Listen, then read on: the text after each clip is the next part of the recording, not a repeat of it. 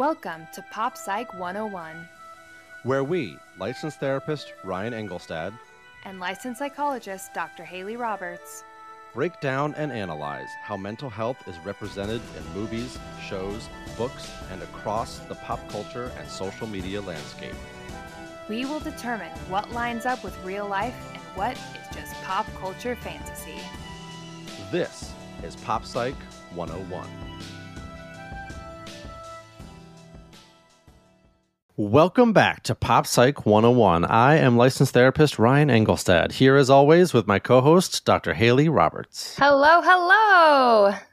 And hello to you, Haley. In this universe or the next one, we have a very exciting episode to jump into today. Hello to you at all of them all at once. So we are going to be talking everything, everywhere, all at once today. Depending on when you are listening to this episode, we watched it when it was just sort of on the tail end of in theaters and coming into streaming. So hopefully it's streaming everywhere by now when you're listening, and you can you've chosen to enjoy it before listening to this episode. What a fun movie that we are going to get into! But there was one universe, I think, that we decided to pull a fun question from, and it was Raccacoonie. I think is just a way to acknowledge what that universe was, which is Evelyn sort of misremembers the animal that controls Remy in Ratatouille and calls him Raccacoonie. So of course there's a universe where a raccoon is controlling a chef. So Haley, you asked me not what animal would we choose to control us, but knowing ourselves, if we were being controlled by an animal, if I was always wearing a giant chef's hat, or just metaphorically, like what would that animal be that was controlling me based on, how I know myself? Yeah. So because you asked the question, I'm going to give you the floor first, because I think this is such an interesting question that I'm going to have you answer first. Yeah, absolutely. Yeah, I thought it was a fun twist rather than, which one would you want? But as you exist, which one would it be? Yes. And so the one that I came up with for myself, which would not be able to control me by sitting on my head, but let's say they had a Haley remote control. Totally. Would be a cheetah. And the reason why is because cheetahs are very good at compartmentalizing. So they're only the fastest land animal for very short amounts of time. Otherwise, they're pretty sedentary animals. And I'm definitely, if I'm on my couch sitting, I am on my couch sitting. But if I am doing, I am up and I am doing and I'm 110%.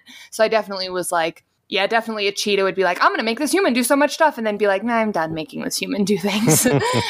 Which definitely the way that I run my practice, I put all of my patients very concentrated in a few days and then do other work on other days. And my podcast stuff is on one day and So I really do things in very intense bursts. But then when I'm not doing that thing, I'm not thinking about that thing at all. So I would say a cheetah is controlling me from a distance. Probably very interesting. Very interesting. Yeah, because the sprinting, the speed is about survival and hunting, and that feels like that sort of energy that's required sometimes when you're in that really intense work mode. Or and also I'm really fast. I say in Ultimate Frisbee, it's my one trick. My only trick is that I'm fast. Nice. So there it goes. Double bonus. Yeah. So funny. What about you? What animal is controlling that man? So I gave a lot of thought to this, because it's not, to your point, it's not what's your spirit animal or what's, what animal would you be if you could be an animal, but what animal is running your controls and sort of what your personality or behavior would look like if this animal was controlling you, much like the raccoon does very vindictively in the Raccooniverse. Raccacoonie. So I came up with just the domesticated dog in my head. It's like a golden retriever. I can see that. Because, and it's funny when I was listening to you describe, because I relate to some of what you're talking about. But at the end of the day, there are a couple different modes that I have. And it's either I want to be completely relaxed, right? Where it's, couch or beach or just going on a nice walk. Or I want if you're going to make me a meal, I'm going to be super excited about it. Or I want to find as many different ways to play as you can come up with. Yeah. Right? do we want to run? Do you have balls? Are you going to hide something? Uh-huh. And, I'm always down to play. I mean, we were just, it's July 4th in our universe right now, July 4th weekend. And I was going to see family, and all I want to do the whole time I was seeing them was play games. We're playing bocce, and we're playing catch, and we're playing games in the pool, and we're playing board games. And it's like, I am at my happiest when you just kind of give me yeah. And that's exactly what I want to do. And then, I can also just kind of like be calm and chill, and we can, have a nice cuddle on the couch too. So. Yeah. Yeah, I think that's a good one. Like, to give a little bit of behind the scenes, like, I think with us, you really want to like please and have it be fun and do all of those things. But then also, this is two people working together. So there are some times that you and I need to like sit down and have a conversation about things. And and you respond really well to those too, in the same way that like a really well-trained like golden retriever like wants to play and have fun, but then also is like, it's time to sit and listen to the directions, right? Yeah. Sure. And I think that's like a good,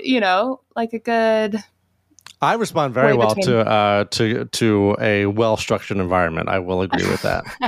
Yeah, and you and I talk very like clearly and openly with each other, and I'm a hugely direct communicator. But yeah, so and I appreciate the speed and forcefulness of which when you come through.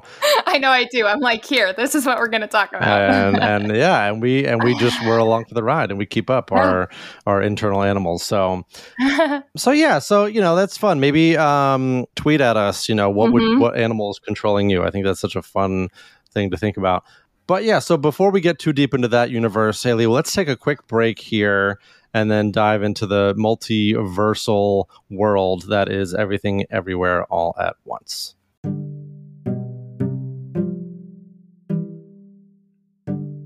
Hey everyone, Ryan here. No ad this week, but a quick request. We would love to know where you follow us, so if you wouldn't mind taking 10 seconds while you're listening to today's episode, reach out to us on your social media of choice. Say hi, say what's up, request an episode topic. We would love to hear from you.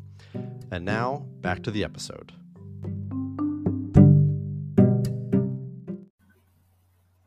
Pop Psych 101 discusses mental health as it is portrayed in pop culture media, and because of this, we often cover sensitive topics that can be triggering for some listeners. We also delve into the characters and plots of these stories, and therefore, spoilers abound. So please, use your discretion as you listen to the rest of the episode. Everything, Everywhere, All at Once is a 2022 sci-fi comedy drama. I don't know exactly how I would describe it, the category of this movie, but nonetheless, when an interdimensional rupture unravels reality, an unlikely hero must channel her newfound powers to fight bizarre and bewildering dangers from the multiverse as the fate of the world and her family hangs in the balance. I almost did my movie trailer voice there. You did.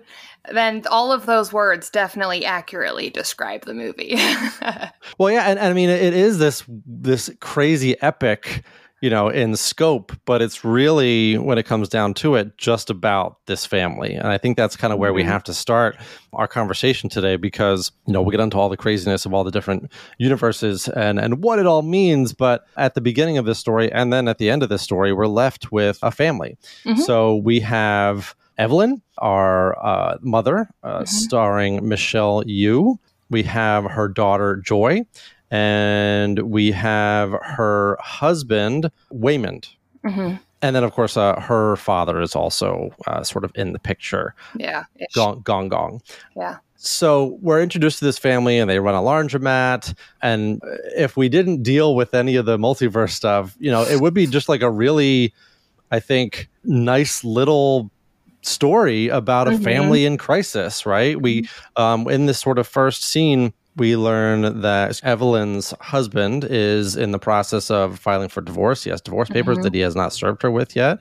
We learn that Joy has a girlfriend and is just introduced her to Evelyn, her mother, and also wants to introduce her to her grandfather at the sort of laundromat party that night. Mm-hmm. So all these different family dynamic things are happening at once, while they're also dealing with financial struggles. All these things are very grounded and, things you and I see in our practice every day. Yes. Yeah, very real, typical like multicultural family dynamics. Yeah, absolutely. Yeah, and it makes for a really nice setting to then explode out into these different universes, because every universe that we get away from our universe of this story is just sort of different flavors of these same dynamics that we're seeing, right? Whether it's Joy and her mother's relationship, whether it's Evelyn and her husband's relationship and how the relationship differs in these different universes. You know, or even the different paths that Evelyn sort of pursues, you know, based on different choices that she makes, because that is something that kind of comes up in this sort of initial stage. And maybe this is a good place for us to start is, you know, for people, and I've seen it on TikTok now, this sort of trend of people talking about multi-potentialites. Have you heard people sort of talking about this? Okay. It's really interesting as like a categorization of a person, which is basically people who see themselves as capable of anything. Like I could do anything. I could, as Evelyn feels, right? She's interested in cooking, or she's interested in, you know, obviously she runs the laundromat. She has all these sort of, you know, things that she's purchased and things that she's explored to try to get into. And, you know, even though, you know, Alpha Waymond kind of describes her as having failed all these things, the reality is that for me, anytime I hear someone say that they failed, that means like an end point. She's explored all of these things, right? And I think that represents someone who maybe has some dissatisfaction, and maybe that's where some of this exploration is coming from, but that there's also like a sadness in none of these explorations kind of leading to anywhere different for her. Yeah. Kind of hoping that one thing that she does will be the thing that changes her life for her. Yes. And then realizing that she's still her. Yeah, totally. That she's still her, and she's still with her husband, and she's still dealing with her daughter. And all these problems are the same, despite all these different things that she sort of maybe secretly wants to do, or secretly wishes, you know, she was doing more of.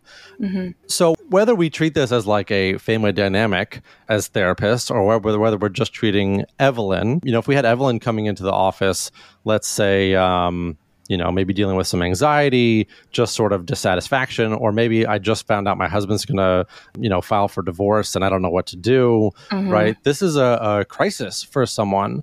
Yeah. And just like Evelyn's life, that work could go in a lot of different directions as well. So for you, if you're getting Evelyn into your office, or someone who has like a lot of different things that they could work on, I mean, obviously we try to narrow that down. So I guess what would you imagine Evelyn's priority would be in the way we sort of see her in these initial scenes in the movie? I think Evelyn's would be come in, give me a few tricks, and then I'm going to leave and be done. Which is something we see sometimes. Sometimes. It's frequently what people want. It's like, I'm going to come in, you're going to fix me, and then I'm going to leave. And usually there's a few sessions of like, you're not broken, so there's nothing to fix. Let's just kind of find a new way to live. And so I think it seems as though kind of what you and I just mentioned in your description, which is there's this sense of unhappiness and this sense of wanting more. And we kind of see that when she's watching the TV and she's watching them like dance together and be in love and be connected. And I think where I would spend a lot of time is kind of exploring her narratives about her life. And it almost seems like and so many people who come into my office view the world this way and have this narrative that the world is happening at them rather than them being an active participant in their life. And so that kind of perspective shift is what I would work on, of like, you get to decide, like, if you want to be a karaoke star, start joining karaoke competitions, right? If you want to be somebody who does kung fu, start doing that. If you want to be somebody who plays with lots of different activities for the time that you like playing them and then you're done with them, great, do that. Just do it with intention. That would kind of be where I went with her. And that type of narrative comes up in this movie as well, of like, you know, if there's a million possibilities, like, you get to pick which ones you want to follow.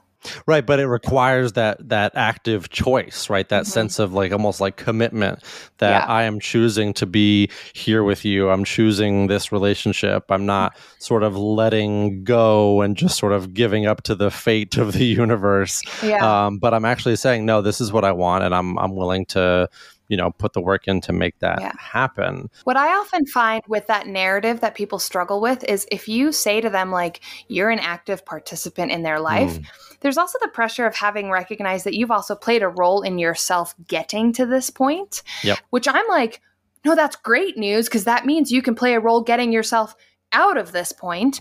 But I think I know a lot of people really struggle with like kind of the responsibility of being responsible for your own choices, and then like the responsibility of being active in your own life is much harder. Like it's so much easier to say like, oh well, I would do this but I'm sad. Like if I wasn't sad, I would have changed the world already. And it kind of allows that little like Pandora's box of hope, right? Like if it weren't for this thing, I would have done a million other things. And it's like, well, actually, if you want to do those things, you can do them regardless of how you feel. Or obviously there are limitations, but the limitations are not your choices. The limitations are circumstantial usually. Right. And Evelyn frequently throughout the movie, it seems like recalls or comes back to this sort of inflection point in her life of deciding to go with her husband to America and start this business and have a life together. And, often her sort of universe splitting is, what if I made this decision? Or what if I did this instead? Yeah. And I see that all the time. Like, well, I did this, so this is what happened, and I can't go back and change that, right? This sort of sense of regret or self-blame or even shame about, one decision or one sort of inflection point leading to all of these outcomes, and the sort of sense of that sort of being overwhelmed by that. Yeah. And sort of the idea of how to dig out of it. Yeah. Yeah. And almost feeling like you have to keep making that choice because you made that choice. That's where I find people get stuck. Because I'm also like, yeah, you made the choice and you can't change it. Because often people will use it like, well, I made this choice and I can't change it. So that's the end of that story. So I'm here. Yeah. And it's like, well, you also keep making this choice, right? So for example, if you or I were like, I don't want to be a therapist anymore, I'm stuck being a therapist. It's like, every day you wake up and you get up and you do therapy, like you're choosing that. And I think it's so much easier to be like, well, I made a mistake 20 years ago, and so now I'm stuck with it, because it kind of requires less energy, even though it adds more distress. Yeah. But the distress that we know, right? The monster is easier than the monster you don't. And I think a lot of people often feel that way of there's comfort in discomfort sometimes. And like, I can blame it on 20-year-old me. And then that means that today me is not to blame. Right. Sort of that having your thing to hang on of like, well, it's this thing, this thing that I can't do anything about. So I'm powerless over That's it. Right. In the past. Yeah. Yeah. And it's funny. I feel like I had a conversation with someone about this today where it's like, and I think overthinking, is very much a theme that comes into play when we're thinking about like multiple universes and things like that, because I think we can kind of get down the rabbit hole of, well, what if this happens, or what if I do this and that happens, or what if somebody pops through this universe again and everything changes. And in that overthinking, in that overanalysis, getting paralyzed by the possibilities, right? Or the potential consequences of different actions. And, something I try to work on with people that I think you're sort of echoing here as well is that, empowering yourself to be able to take that next step, that first step in many cases, right? Yeah. And to get more information, right? Okay, so you're in trouble with the IRS, like, so you have to go meet with them, right? You have to go have that first meeting to figure out like how bad it is and what's going to be required of you to get through the problem. Okay, so you're worried about your daughter who has a girlfriend. So is this something, do you want to talk to her about it? Like, what's the first step? Because yes, a whole range of things could happen with your father, with your husband, with her and her girlfriend. So many different things could happen, but we got to have the first action to get more information to then base that next step on. And all this over analysis is only preventing us from getting more useful information to move forward with. Yeah. And I think even the way that you described it was like, oh, what about my daughter? What about the IRS? What about the laundromat? What about my husband? Yeah. In that same sense, pick one of those to start with. Start right? Anywhere. Yes. Yeah. You can't go to the IRS and talk to your daughter about her girlfriend at the same time. So pick one of those. Yeah. I'll say to my patients, I'll kind of pick like where their skill set lies. But like I have some patients who are very good assistants or event planners or things like that. And I often will say, you're planning an event for your friend. Which one do you start with? And she's like, well, I start with the IRS because that's a very like specific, like it has a deadline and da-da-da. Yep. Great. Do that for yourself. Yep.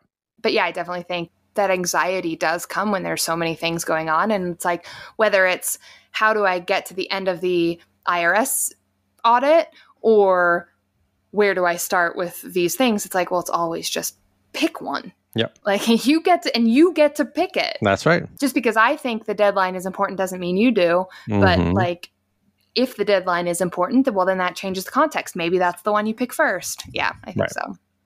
Yeah. Yeah. And, it's interesting in sort of what Evelyn learns about herself through these initial interactions with Alpha Waymond.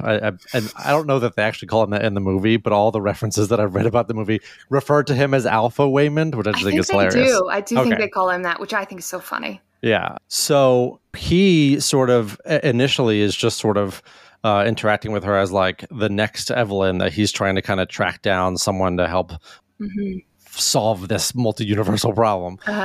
But as he interacts with her, he's learning about all the things she's quote unquote failed at and seeing that because of her experiences, she actually might be exactly the right person to solve this problem and to fight this battle and so on and so forth.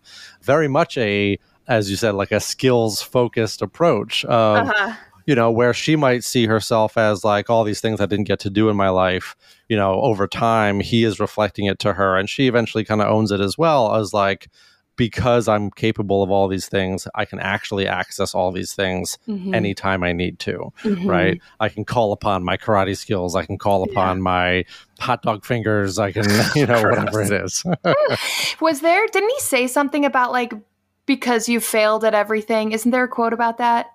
There definitely is. And now I'm going to spend time looking for it. I'm not talking about the every rejection one. Okay. I do like that one too, though. Yes. So this might not be the exact quote that you're talking about, but the one that I like is, you are not unlovable. There is always something to love. Even in a stupid, stupid universe where we have hot dogs for fingers, we get very good with our feet, which I think is a slight twist on what we're talking about, in the sense that even in the ways of which you've quote unquote failed, there have been lessons learned or skills developed to compensate for that. And I think that when you and I are doing that sort of skills work with someone, it's helping people own that there are reasons things are not worse than they are right now. And that sometimes feels, I think, like fatalistic to people, but it's a very like therapy 101 question. Like, so why are things not worse than they are? Right. Like to kind of get people at, well, there are things that I've done or things that I'm doing that are keeping me on this level of functionality as opposed to them being much worse than they could be. Yeah. Well, you've survived every single day that you've lived. Right. Exactly. And so you did that. Like, there's plenty of people who don't survive through plenty of experiences, but you managed to do it. And what is it that you've done? That wasn't the quote that I was talking about, but I do really love that. I know, I'm trying to find it. That's okay. But I do really love that quote, because what I also really liked about it was it's like very seldom is something like somebody's hobbies or their this or that, like the thing that people love. Usually it's this non-entity that people love. And I think that's what's like really nice about that quote is, even in this weird universe where like clearly nothing makes sense, like you're still lovable, which actually interesting. Like as I pause this, because I'm thinking she's actually most lovable in that universe. Absolutely. Right? Like that's the one where she's like the happiest and the calmest and the like most engaged. And she's in this like loving, committed, communicative relationship with Jamie Lee Curtis's character. And God, what a weird universe that one was. So funny. So then let's also chat then about that, since we're kind of talking multiverse and disappointment and things like that. The other quote is every rejection, every disappointment has led you to this moment. Yep. And I think about that a lot, just because I'm human. But I think it was Thomas Edison says, "Oh, I don't believe there's failure. I've just found another way that doesn't work." Yes. And I think he said that when he was trying to create the light bulb. Mm-hmm. Or at least that's what we've decided. That's the story. Decided over time. And I mean, that's really nice. That's not how humans feel about not finding a solution they're looking for. However, I do think that it is realistic, right? So I taught for a year. So I was a teacher for a year. And that year, and I often was I studied psychology in undergrad. And then I was like, what am I doing? And so then I went to teaching, which is what I had kind of always thought that I wanted to do. And then while I was teaching, I noticed that the children that struggled to sit and pay attention and things like that, I was way more drawn to them than I was to teaching the children academically. And I was like, okay, clearly, if I'm anything, I'm a psychologist, right? If I get my satisfaction from getting this 5-year-old to sit on the carpet and keep his hands to himself for 10 minutes. And I think, and I go home and I'm like, this was the best day ever. Yeah. And so people may have seen it oh, I wasted a year teaching. And for me, it was actually that year confirmed that teaching wasn't for me. And when put in that situation, I definitely went more to the psychologist side of things. And so kind of asking yourself, if I have made a choice that I can't unmake, right? Going back to that thought that we said, what did I learn from it? Or what did I gain from it? And maybe it's I found another way that doesn't work, which means I have one less way to reconsider, right? That's and right. I think that can be really powerful. For sure, right? Because, and gosh, I mean, it feels simplistic to say the sort of framing is everything, but that's a very real skill that we work on in therapy, is reframing your sort of how you're seeing the problem and how you're seeing yourself within the scope of that problem, right? So in these early scenes in which Evelyn is sort of learning about the scope of the problem that she's dealing with, am I supposed to fight? Oh, she thinks she's supposed to fight immediately, so she punches, and it's you just assaulted an IRS agent, right? So it's all these skills that she's trying to develop at the same time are not serving her at the right times yet. And I think it's just a really interesting, almost like metaphor of like when someone is, and they kind of use the framework of like branching out. Mm-hmm. Like anytime, I think at one point Wayman says, he says, you underestimate how the smallest decisions can compound into significant differences over a lifetime. Mm-hmm. Every tiny decision creates another branching universe. And like when he says that, it's sort of scary and heavy. But I think for Evelyn, what he's trying to emphasize is that she has not yet sort of understood how much power she actually has. And it's not scary because it's creating all these, multiverses. It's scary because you have the potential of pulling from all these different versions of you mm-hmm. to save the world, to save the universe, to save the multiverse. And, it's very much in that sort of like skill building, reframing, helping her to see herself in a different way within the scope of the problems that she's dealing with. And, and she eventually gets there, but obviously it takes a lot of sort of intermediate lessons to help her figure out what works and what doesn't work with these new problems that she's dealing with. Yeah, I think I could tell you were getting confused by my like thinking face while you were talking. But because what I was thinking was, I think this is like a really wonderfully like positive way to view it of like, you can reach into all these possibilities of yourself. And I love that. However, I think I have a note here that says it's really easy to get lost in the possibility of another life. Sure. And I think we as humans do that. Like, well, what if I had done X, Y, and Z? What direction would things have gone? Yeah. But the thing is, Evelyn would not have been able to fight because she never trained. And so there's this thing of like, oh, because it's you in all these universes, you have all these skills. And it's like, No. Like, you never went to the training for it. You never acted in a movie. You never like did all these things. So you don't know how to do that. You don't have that skill set. Now, does that mean that you're incapable of that skill set? Absolutely not. You could be. You just would need to take the steps to get there. And that's the hardest part, right? So like, I love the narrative of like, you can do anything you want and you have these multi possibilities or multi potentiates or whatever you said earlier. Because I do think that like, for the most part, that is very accurate. However, you don't just become a movie star because you imagine yourself as a movie star. You don't just become a karate master because you imagine yourself doing that. You get to that point because you take the steps to get there.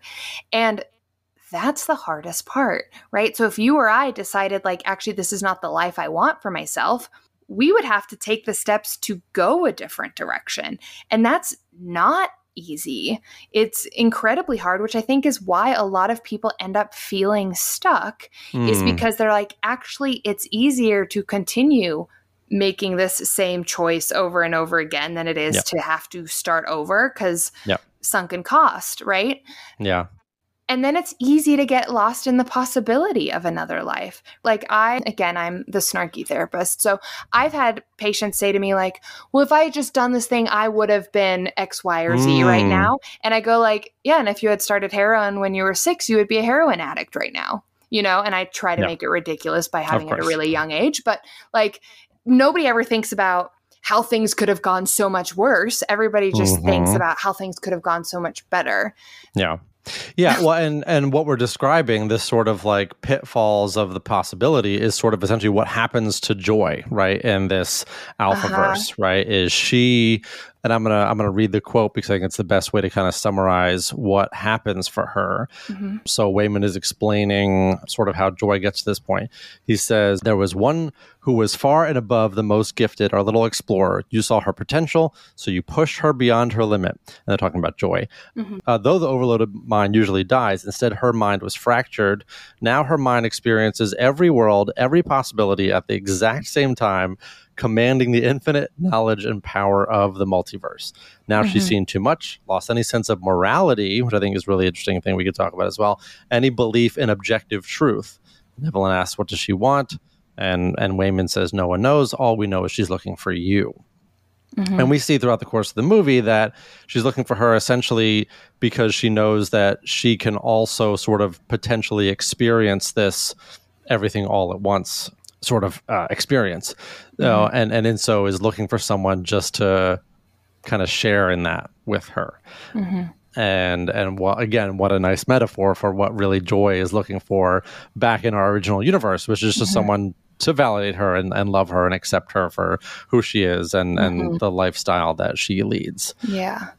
Because there's this moment, I think they're in the closet, in the like janitor's closet, and Evelyn says to Joy something like, I know that this is hard for you. And you see like Joy start to be like, and then Evelyn follows it up with like, but something. Well, is that when she switches to like, but you're getting fat? Is that when she switches tracks? No. You're getting fat is when she goes to get in the car before the multiverse hits. That's right. Yeah. But like, it's that same kind of situation where like she's about to hit on some emotional moment, and instead she on validation, right? She's about to hit on validation, and then switches to like, here's the thing you're doing wrong, which again, criticism. Cultural motherhood, I think.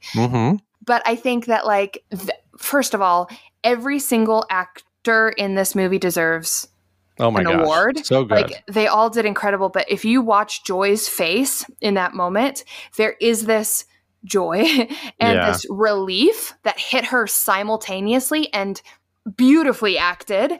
And then it immediately is replaced by resentment, disappointment, sadness, anger, all of those at once when the switch happens. And what we kind of find is that the angry version of Joy, I don't know what her name is, I can't remember, but like all she ever wanted was that validation.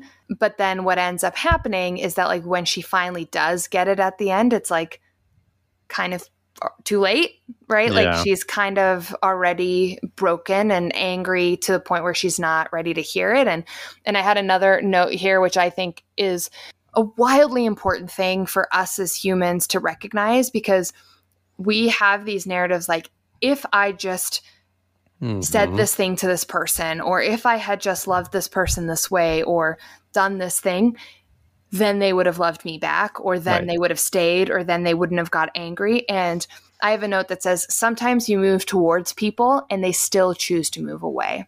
And I think that's really important. And I kind of love that happened in this movie, because it's so much more realistic, because it's not the like, oh, sweetie, I love you. Great, good, everything's solved. Ultimately, that kind of does happen for them. But like, I think in a more realistic way. Yeah. But I think frequently, once things have become so fractured, our sense of morality, in terms of like our morality related to the relationship, I think does disappear, right? Like you see it all the time. People who are wildly in love and then are going through divorce start to become, not everyone obviously, but some people become very unkind to each other. And you're like, neither of you are unkind people. What is happening? And I think fractures can cause stuff like that. And sometimes no matter how much you move towards people or towards a thing, they may still choose to walk away, whether it's friendship, work, relationship, parent, whatever.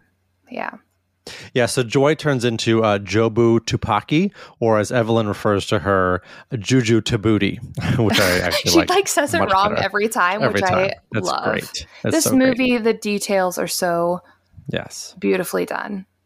I love it. And it's genuinely funny. I mean, you don't necessarily expect the humor, but when it comes, especially in the multiverses, Hot Dog Fingers and Rekakuni and, some of the different dynamics that pop up, it's funny because it's funny and ridiculous, but also for some reason feels grounded in like the interactions that they've had and the thoughts that they've had and the things that they want. It's very clever, right? Like it hits every type of humor. Yeah. Yes. Yeah, no, definitely. Nothing feels out of place. No, I mean, even things that get super meta and super bizarre, the multiverse where they're just two rocks up on a cliff with googly eyes. Well, they eventually have googly eyes as the googly eyes start to get everywhere. It's just they're still able to communicate, which I also found like really profound. I don't know. I was having some moments where just like, oh my God, somebody did just an incredible job, writing and thinking about this, because in the multiverse in which we see Evelyn and Jobu Tupaki exist as rocks, and Jobu says most of the universes are this way, which is again like really interesting, and that we're acknowledging that the universes in which we have relationships, in which we are ourselves, like maybe we should be grateful that we get to have those opportunities and that we're not just rocks on a cliff. Yeah, I feel like it's saying so much through these little glimpses of different ways these relationships could be playing out. Yeah. Yeah, so we haven't talked too much about Evelyn and Wayman's relationship. And we see that in some of the other multiverses, and especially with Alpha Wayman sort of being this much more assertive, much more direct, much more maybe confident version of Wayman, that in moments it feels like Evelyn only wants that Wayman around. Like as soon as she sees him as being able to exist, she's very disappointed when he's just sort of back to his normal, like, more reserved, friendly Wayman self. Yeah. And I imagine that sort of, and we don't get too much of the history of their relationship dynamics shifting over time, but we can imagine things going from, the intensity and the stress and good ways, stress and distress of coming to a new country together, starting a business together. But then over time, whether it's having a daughter or then her father coming, like some things getting lost, right, within that relationship. And we see through the other multiverses, especially the one in which they're not together, right? Evelyn is just a movie star version of herself, and Wayman happens to be at the movie premiere that she's in, that we see that they're they're not people that are not still appreciative of each other, right? But it's just because of these different decisions that were made, they're in a different place in their lives, which I think is really interesting. So when you're looking at their relationship, if we brought them in for, let's say, couples counseling, and let's just say it's the versions of them in the original the main universe, right? The main universe in which Waymond has had divorce paperwork drawn up. Like, what are you seeing with them? Because it feels like it's just a relationship that's sort of not had any obvious conflict, but just has sort of maybe drifted apart over time. Yeah. What I see, and it's what you often see with couples who come in for couples therapy, is in the beginning, they're on the same team. And then as time passes, they start to think that they're each a team against each other. And not necessarily in an aggressive way, but you see like Waymond fighting to keep the happiness and the playfulness and the silliness in their relationship, and Evelyn fighting to keep the details of their life together, and both of them sticking to that rather than like giving a little on both sides from each of them. They both like are sticking to it stronger and stronger and stronger and stronger, to the point where it pulls them further and further apart. And it's almost like in past episodes, we've talked about like cognitive dissonance and how like when you have to fight for something or prove something to yourself, you become more resolute in that thing. And I kind of see that with them is like when he is being hopeful and positive when they're leaving home to come to America, like it's this like driven positivity. And at some point over time, it becomes this annoying positivity, like putting googly eyes on everything and just like, well, it's okay and it's fine. And it's like some things aren't fine. Like, oh, we'll go to the IRS and we'll just figure it out. And it's like, you don't just figure that out. That needs to be done. And I think what ends up happening is they're two islands, right? They're not talking to each other. Like, instead of saying like, hey, the positivity is actually making it so much harder for me to get this stuff done. Or like, hey, you focus so much on this, I don't feel that you see me anymore, right? Instead of having this conversation with each other, they're both mumbling to themselves in their own ways in different corners without realizing that each person has their strengths, which eventually she finds out in the final scene or like set of scenes where Waymond is talking to Deirdre and she eventually goes like, okay, I'll give you another day. And she suddenly realizes like, oh, my husband's happiness and friendliness and things like that and vulnerability is actually a strength rather than seeing it as a weakness. Yeah, and we kind of see him, especially in that universe in which she's a movie star, he sort of talks about how he chooses to be the way he is and optimistic. And he has a really beautiful quote. He says, when I choose to see the good side of things, I'm not being naive. It is strategic and necessary. It's how I learn to survive through everything. So we kind of get these contrasting styles of survival, right? Of, am I a fighter? Am I just an optimist? Am I someone who tries to see the good and make the best of a situation? Or am I someone who feels like I have to pull every fighting style from every universe I've been in to like force a solution into this problem? And Evelyn eventually kind of sees that, you know, if we called it his fighting style, what she might have once seen as naive, she kind of grows to see his kindness as his superpower, as his strength, and as a tactic that's way more effective, especially in helping her battle Jobu Tupaki and all these sorts of things where validation and acceptance has eventually ends up getting her way further, especially through that final battle scene than any of the sort of fighting she was trying to do. Yeah. And also what I like about that quote is what he's saying in that moment is, so the way that he, like putting the googly eyes on everything makes it seem like, oh no, who cares? It's this. Just making light of everything. Silly, which we've talked about with our initial Ted Lasso episode of like toxic positivity can be dangerous, right? And so in that quote where he says like, I'm not being naive, I'm choosing positivity. In that moment, he's actually not doing toxic positivity. He's saying, no, I realize it's not good. I'm choosing to engage in the world in a positive way, which I think is wonderful. Also, if he were my partner, I'd say like, I love that for you. Stop it with me, because I'm not somebody who does positivity in moments that I'm like, no, it can just be bad. We don't have to have a positive spin on it. Like, it's okay. And I think, again, in couples therapy, that's what I would do, would be like, you get to have your positivity. You get to do it that way. Put googly eyes on everything. Great. It doesn't hurt anybody. But when Evelyn has a moment where she is frustrated or angry or upset, don't put googly eyes on that, because that's not how she... Or if she wants to fight, right? Yeah. Or if she wants to really engage in the problems that are at hand. Yeah. And then same for her with him, right? As like, if he's doing something for himself in a positive way, don't hamper that with your realism. Like, he knows, right? Like, he's not naive. He's choosing positivity, which, like, great, wonderful. You do you. Like, as long as it doesn't hurt somebody, keep going. Yeah.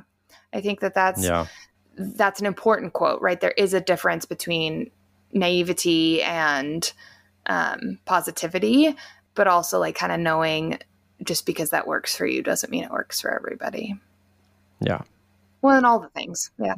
Yeah, oh, totally. And then we have sort of Evelyn's choice, right? As we talked about before, she finally kind of gets to this point with Joy and with Waymond where despite all the craziness she had been through, and she says, of all the places I could be, I just want to be here with you. And even though Joy is, I think understandably, sort of confused and concerned and maybe in disbelief about, wait a second, like, what is this? Who are you? How real is this? Which essentially is the struggle that Jobu Tupaki is dealing with, is like, none of this is real. None of this matters. Evelyn tries to kind of get through to her with that validation, with that acceptance, with that choice. And in doing so, hopefully sort of restoring a sense of normalcy to all the things that they had all been dealing with up to that point. Yeah. The note that I wrote with that is, and I say this, I love getting existential teens. Like, it's my favorite. Yes. Like, nothing matters. I'm like, great. I love that nothing matters. So what I will often say is, if nothing matters, you get to choose what matters. Right? Because like, if none of it matters, like, pick something. If like, you're like, okay, great. Well, nothing matters. So bubblegum's going to be my favorite thing. Great. I'm down with bubblegum being your favorite thing. What are we like? Are we going to make it? Are we just going to eat it? Are we going to try different flavors? And that applies whether everything matters or nothing matters. Like, you get to decide, right? And maybe what matters to you is what other people think is important. That's okay. If that's what's important to you, you get to decide that.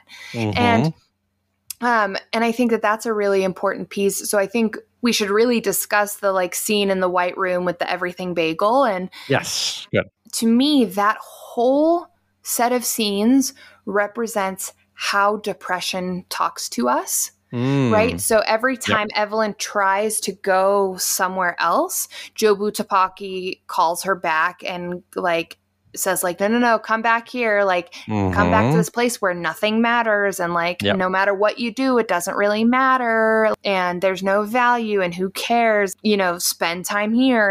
It's empty and, but at least we're here. At least we're together. And I think that that's how our depression talks to us when we are experiencing those symptoms. And I kind of like this idea of putting it all on a bagel.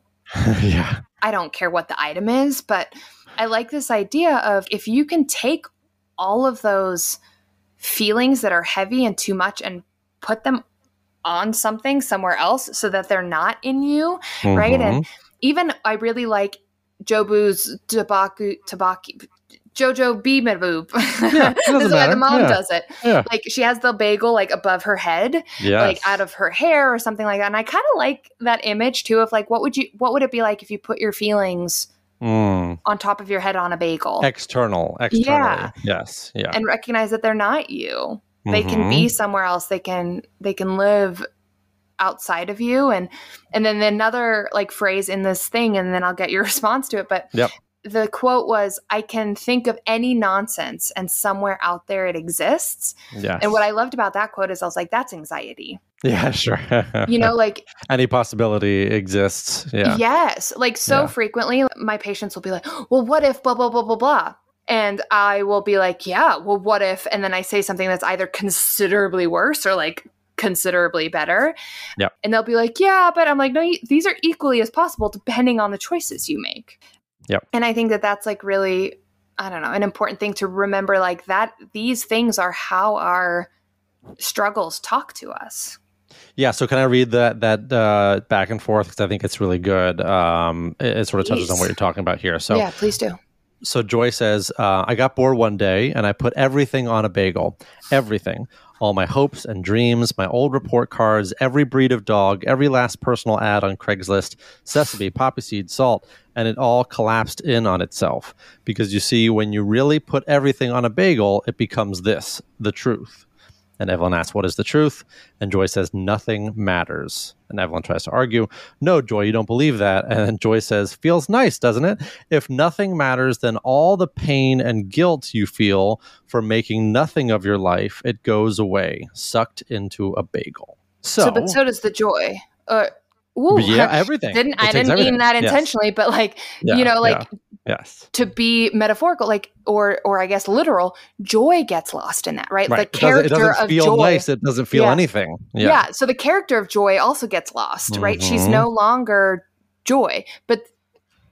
Now I'm like, did they do this intentionally? And I think they probably did. Yeah. Because also along with that, like the feeling, the experience of the emotion of joy gets lost in that. And I always say to my patients, every single value and every single feeling is one side of a coin. So if you put that coin in your pocket, so you put the sadness coin in your pocket, the tails side of that is happiness. Or if you put fear in your pocket, you put bravery in your pocket. And like, so as soon as you try to not feel something, you're also not feeling the other side of that coin. If you tell yourself something doesn't matter, you also lose the meaningfulness of it mattering. And that's kind of what happens, right? She's like, look, doesn't it feel good? Like all the feelings go away. And it's like, no, you're empty, right? You're searching multiverses for something to matter. Yeah, you want something to matter. Yeah. And just because you put all the painful stuff on an everything bagel doesn't mean that the good stuff is left. We don't get to choose only certain things to feel. Yeah. And ultimately what it is she wants to matter to her mom. Yeah. And she does matter to her mom. Her mom's just not very good at explaining it. Well, and she tries to, and we have these sort of nice final battle scenes in which mom is learning that empathy is just as much a superpower as karate or all the different other skills that she's sort of developing, the one finger punch and things like that. Oh God. So, and she tries to put that into practice and tries to offer these final connections. And we do see that back in the laundromat when everything is, I don't want to say back to normal, but like back to reality, back to our original universe. Evelyn tries to connect with Joy's girlfriend and introduce Joy's girlfriend to her father. And we have this sort of scene where it's just like, yeah, this is what it is. This is my daughter's girlfriend. And I think he basically says girlfriend. And then we don't even really get much of that scene because the important thing has happened, which is acceptance and validation and that sort of like forward movement of this relationship, even if Joy is still sort of confused and hurt and probably going to still be recovering from some of those initial reactions for a while. They've taken an important step forward. Yeah.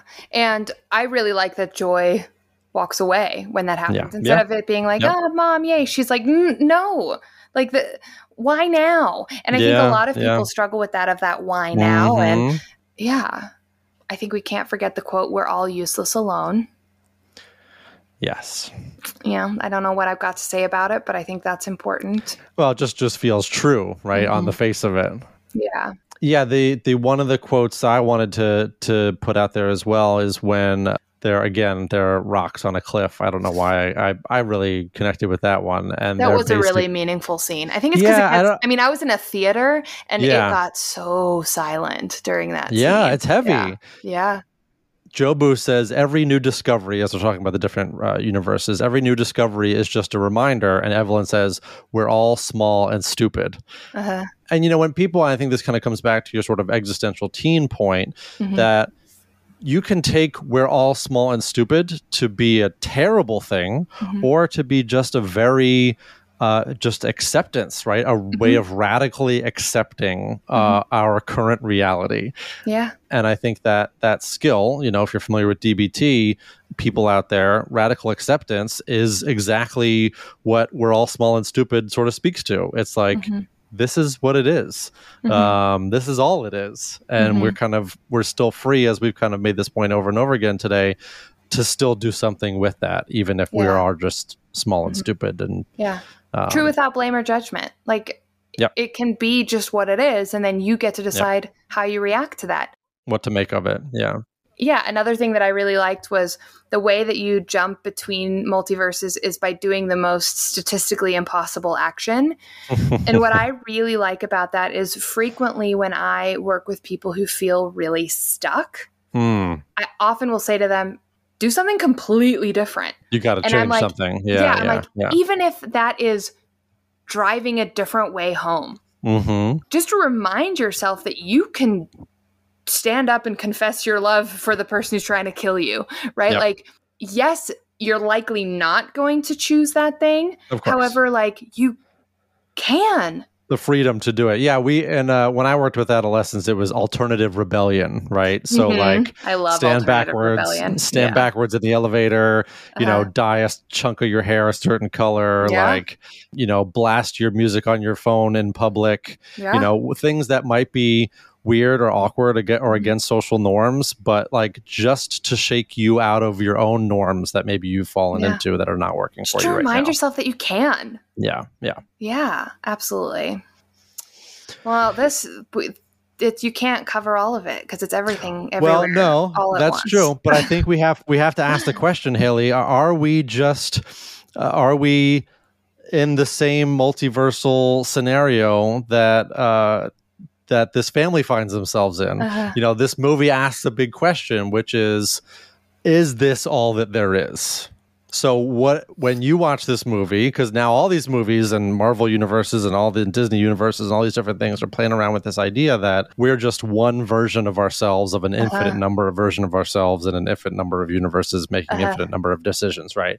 So what's your take? Is that I mean, obviously we could say it's possible, but what would you say your hunch is? What does your gut tell you about whether that's a real thing or not? Yeah. Well, we all know I'm the woo-woo one, so we all know what my answer is going to be. Of course there's a multiverse. I remember being really young and saying to somebody and kind of having an adult kind of be like, this child's insane. Because I remember thinking like I could have made a different decision and it would have turned out differently. I remember the first time thinking that. And I don't remember how old I was. I'm going to say 8 because that seems like the first time you start to think this way. But and I started being like, there has to be a tree. Like there has to be a trunk when you're born. And then there's just like all the different branches of like the different choices that you've made. Now, whether I was thinking that those other versions of me actually exist or I was just thinking that those other versions of possibility exist out there. Yeah. I don't know. Like, and I'll never know. Like it's something that I'll never know. Okay, now let's say that it definitely does exist. Multiverse, like Haley Roberts as a human body exists somewhere else who made a different choice. Do I think that the consciousness can hop between them? Absolutely not. And the reason why is because my consciousness is the way that it is now because of the choices that I've made, right? Every rejection, every disappointment has led me to this moment, right? So I'm incapable of being that other person because I haven't lived that other person's or that other version of myself's experience. Totally. However, if somebody were to be like, deja vu is like the immediately you jumping from an immediate parallel to an immediate other parallel, I'd be like, all right, I'm on board. Sure. Yeah. Again, because I'm woo-woo and I'm like, there's stuff that I don't understand. And if somebody gives me a logical explanation for it, I'm like, sure. Let's Who go am with I that. to say that it's not that? I am human, and so I think I'm the center of the universe, as we all do. And so do I think that's the case? No, I'm the only version of me. But like, it's totally possible. Sure. Okay, Ryan, tell us your very logical thought about this. Well, so, I mean, it's funny we've come full circle because do I believe that it's possible? I mean, it's impossible for me to say that it's impossible. Sure, it's possible. Do I think it is true? No, I do not think it is true that there is a multiverse. And I know enough about myself, and this comes back to our, how I'm controlled by a golden retriever, because I don't think it's true, but part of that is because if I accept the possibility that it's true, I could not contain my curiosity to want to meet those other versions of myself to know them and to play with them or to talk to them or to like figure out, well, how do you do that? How did you figure out how to do that? Why did you make that decision? Like I can't let go of that. Yeah. Wouldn't you be like terrified to find out that there's a version of yourself that's just like way happier? No, that wouldn't be terrifying to me at all, because much like Waymond, all that would mean is that there's a version out there of me that has learned something different that he's benefited from. That doesn't mean anything bad about this version of me. That's so funny. That's just like good for that ride. Yeah. Like, I'm like, oh, you mean if I had made one decision differently, I could have experienced my whole life differently? Yeah, well, I mean, you probably, but that doesn't mean we can't still make those decisions, right? It's certain. If we would have made different decisions, we'd be different people. Yeah. Of course. Yeah. Yeah. So what a note to end on. I know. What shocking answers! Like both of you and I, just nobody would have guessed. Like come back to our base levels, but that's okay. That's our base universes that we can not help ourselves but to reside in. So good. Here we are, and so we shall continue being so. So we must do our reviews because that's what we do in this universe. So Haley. I mean, it's so easy to go hot dog fingers. I have to go. I know, that's what I was thinking too. Take something deeper from one of these fascinating universes. Let's see. On a scale of, I really like the googly eyes. On a scale of 1 to 5 laundry bags with googly eyes, because my daughter, at times, whenever she's gotten access to such supplies, similar things have occurred in our home. How accurate would you say Everything Everywhere All at Once is, at least on the base universe level, representing some interesting family dynamics? Yeah, I'm going to answer this both on the base level, but also metaphorically speaking. Great. Yes. And actually, I'm giving the same answer for both of them, but different parts. So I say 5. Like, truly, like 5 out of 5. I think the struggle of Joy and Jojo Tobaki, as the transition between those two people, even though we don't see it, you can kind of figure out how it happened. That seems very, very realistic to me. The struggle of relationships between Evelyn and Waymond makes sense to me. The attraction of Evelyn to Alpha Waymond makes sense to me.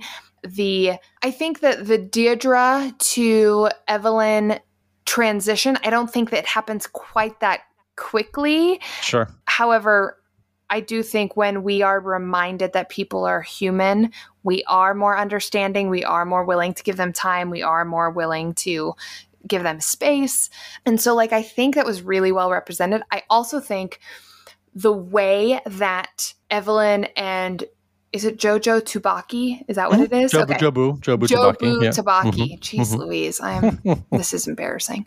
But I think the way that they interact, the way that they fight, the way that they discuss anger and sadness and resentment, and the way that they're getting sucked into the bagel, and the way they look at the bagel and discuss it. And I think all of those things metaphorically are very meaningful. And I think that that's why so many people are kind of you have to see this movie, because it's kind of a weird movie for so many people to have that kind of response to.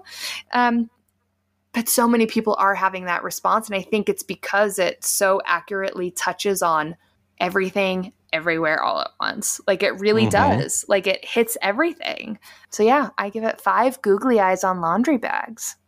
Well said. Thank you. what about you? I always choose things that shock me or give me joy. So on a scale from 5 to 1, stapled bagels on your head like Deirdre does to herself. She sure does. How entertaining do you think it was? And I intentionally reversed it because it's an awful rating. I know. I was so excited about the everything bagel metaphor because it is my favorite bagel. I'm just going to put that out bagel. There. It's a great bagel. 100%. It doesn't make sense when you hear it. Just like we just put everything on there, and it works. It works. Do you know that there's seasoning called everything but the bagel seasoning? I have everything but the bagel seasoning in my pantry. I should have known. You don't got to tell me about everything bagel seasoning. So, I mean, look, this is a 1. It's the highest. It's all the things. Yep. I think it's easy. You know, we said clever before, but I think that's not really doing it justice because it's both taking this sort of conceit about the idea of there being a multiverse, which, you know, as we said, superhero movies and all these different movies are kind of playing around with this possibility, and using it to tell a very small story, but not small in insignificant, but actually small in very relatable and very specific.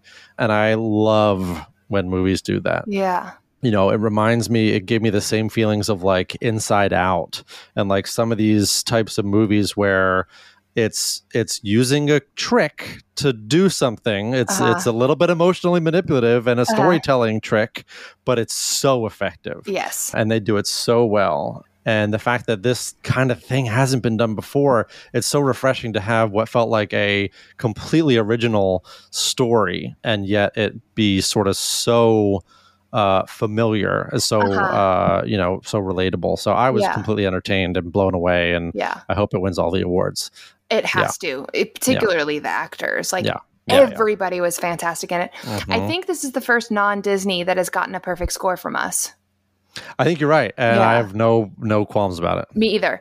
I definitely think you have to go into it not expecting it to be anything, right? Because